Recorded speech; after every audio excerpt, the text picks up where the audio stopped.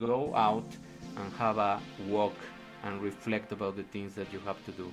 Step outside, turn off your analytical brain, and live into the mystical world of nature and allow peace and stillness. Instead of focusing on your senses, just see the patterns in the leaves, smell the pollen in the air and everything around you, feel the sunlight, which is also very important for releasing hormones, activating vitamin D, and of course, releasing and adjusting many of the neurotransmitters that are extremely important for your memory and learning process.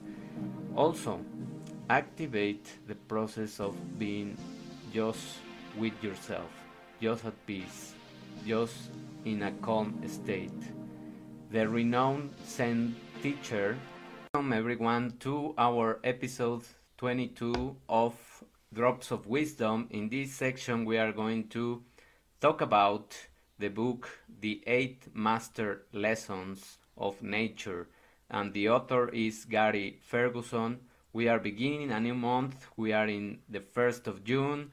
We are beginning with new topics about how to explore our brain in terms of healing, in terms of activating ourselves with more nature things, nature lessons, nature walks. Are you picking up the nature lessons? What are you imbuing yourself from all of the peace, the inner reflection, and the things that you can obtain just by being in peace and in contact with nature? We often are oblivious or become oblivious to the amazing way of nature of showing us with the simplest examples, with the most intuitive way of being, that we can live a life with purpose if we just become centered, if we just become aligned and completely focused in our lives to evolve, to grow, to expand, and to serve others around us, which is what nature does every single time. Every single time nature is surprising us with lessons of evolution, of growing, expanding its power, and serving us in order to still be in this amazing physical experience. There are many scientists that are famous that had a lot of introspection lessons, and they dedicated time to reflect about their problems in their own scientific realms and to start figuring out solutions for everything that was just become stuck in terms of not knowing the solution. For example, Albert Einstein was, when he was faced with a difficult problem, he had a similar ritual to help break down these mental blocks. He didn't hit the books or spend hours in the library untangling equations on a chalkboard. He just stepped outside and had some nature contact. When the great physicist reached his wits' end, he would wander out into the gardens of the university campus. There he would quietly contemplate the scene around him, but he wasn't looking for any specific answers. He was just allowing that peaceful contact with nature, and this is the importance of the time that you are going to reflect in these powerful walks or powerful contact with nature. He was merely observing the majesty of nature and letting the complexity of the Earth's ecosystem to overwhelm him with awe. The Einstein also, he was reflecting and understanding nature. It wasn't the point to solve nature experiences. His goal was to clear his mind and accepting the world that would always remain somewhere beyond knowable. It was something going to be a mystery about nature, and that was also one of the lessons that he learned. Other famous people that were also very fans and akin to look for reflection in nature were the astronomer Carl Sagan, physicist Edward Witten, and primate behavioral scientist Jane Goodall. All of them have spoken eloquently about the importance and mystery of their work and the contact with nature. While these renowned scholars dedicated their careers to the study of the natural world, each has been quick to admit that some aspect of life will remain beyond their comprehension and our comprehension, because it is not about solving everything. In spite of having the power of technology, we are going to have a lot of unanswered questions, and that is the magical, mystical realm of nature. Accepting the awe-inspiring complexity of the natural world allow us to approach each day with a sense of wonder. Consider, for example, the curious nature of atoms. Each element is made almost entirely of the empty space between the nucleus and the electrons. In fact, 99.9% of anything is empty. At its core, almost nothing at all. Given this reality, it's incredible that we can walk on the ground, pick up objects, or even exist. That's the magical power of nature.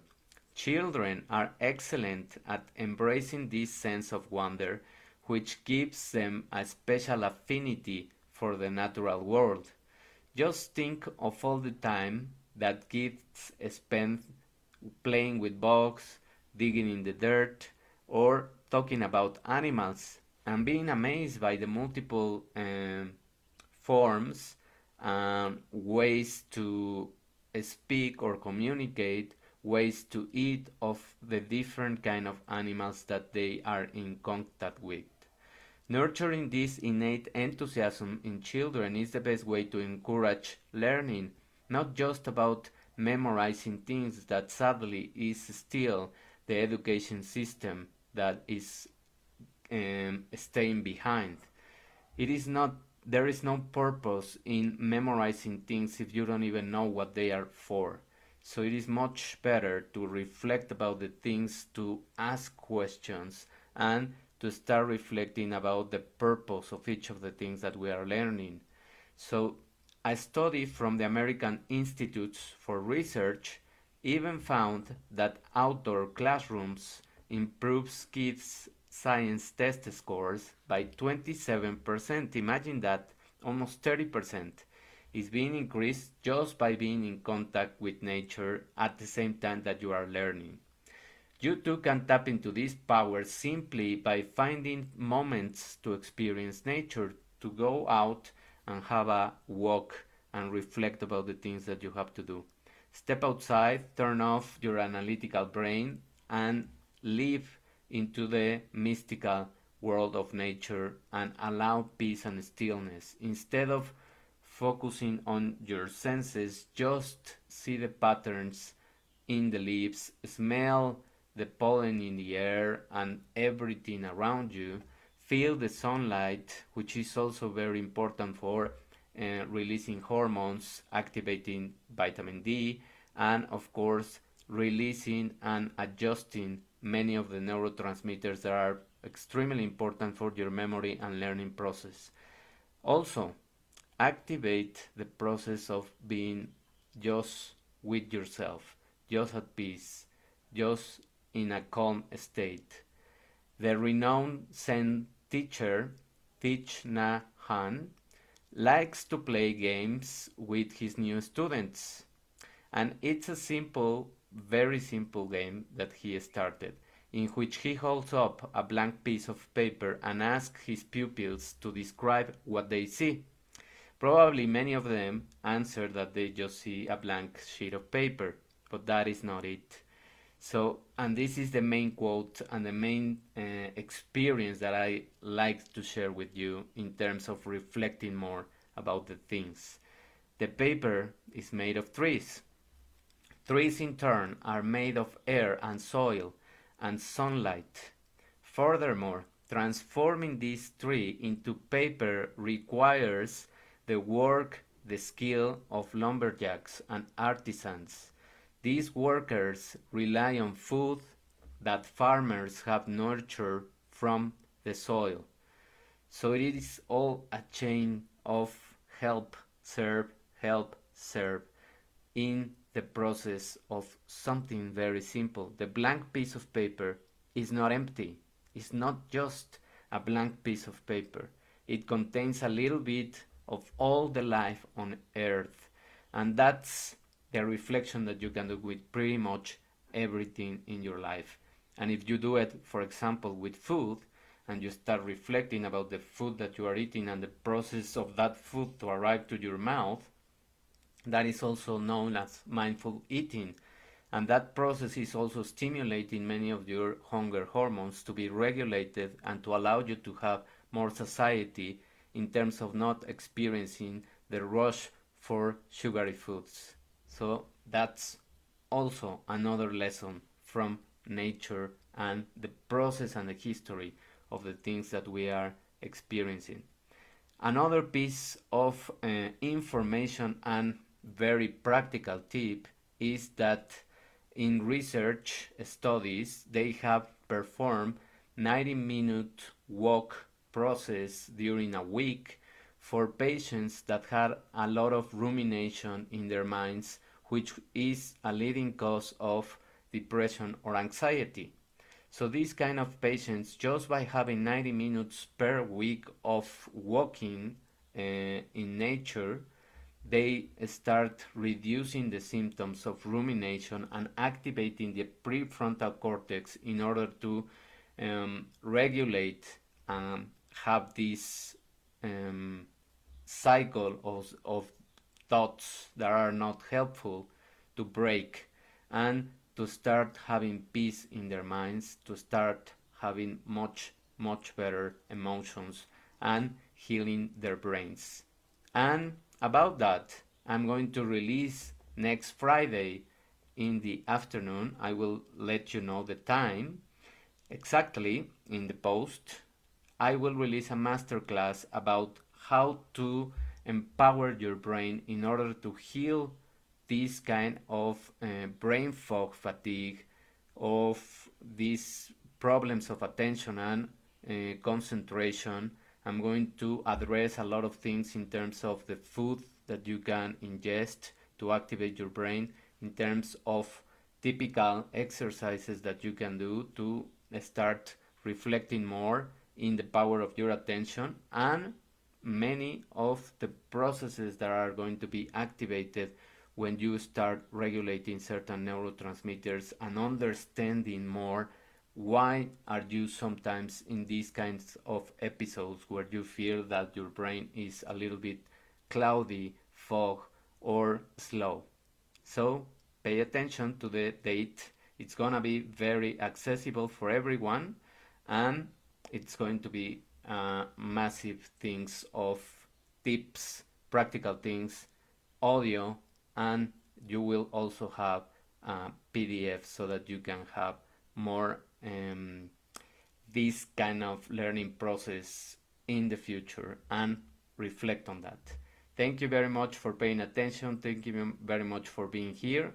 If you like these tips, if it resonated with you, please help me to share this information to other people, and have a wonderful afternoon. We will see each other next Wednesday. Bye. Thank you everyone for listening to this episode and integrating with this community to cultivate more awareness and consciousness in your inner health, to create a new generation of humans. If you want more tools to grow your inner health with science and spirituality merge, visit www.davidortegab.com. Remember that you can subscribe to become a premium member and receive plenty of benefits in all 5 areas of your life: nutrition, metabolism, emotional resilience, consciousness and abundance,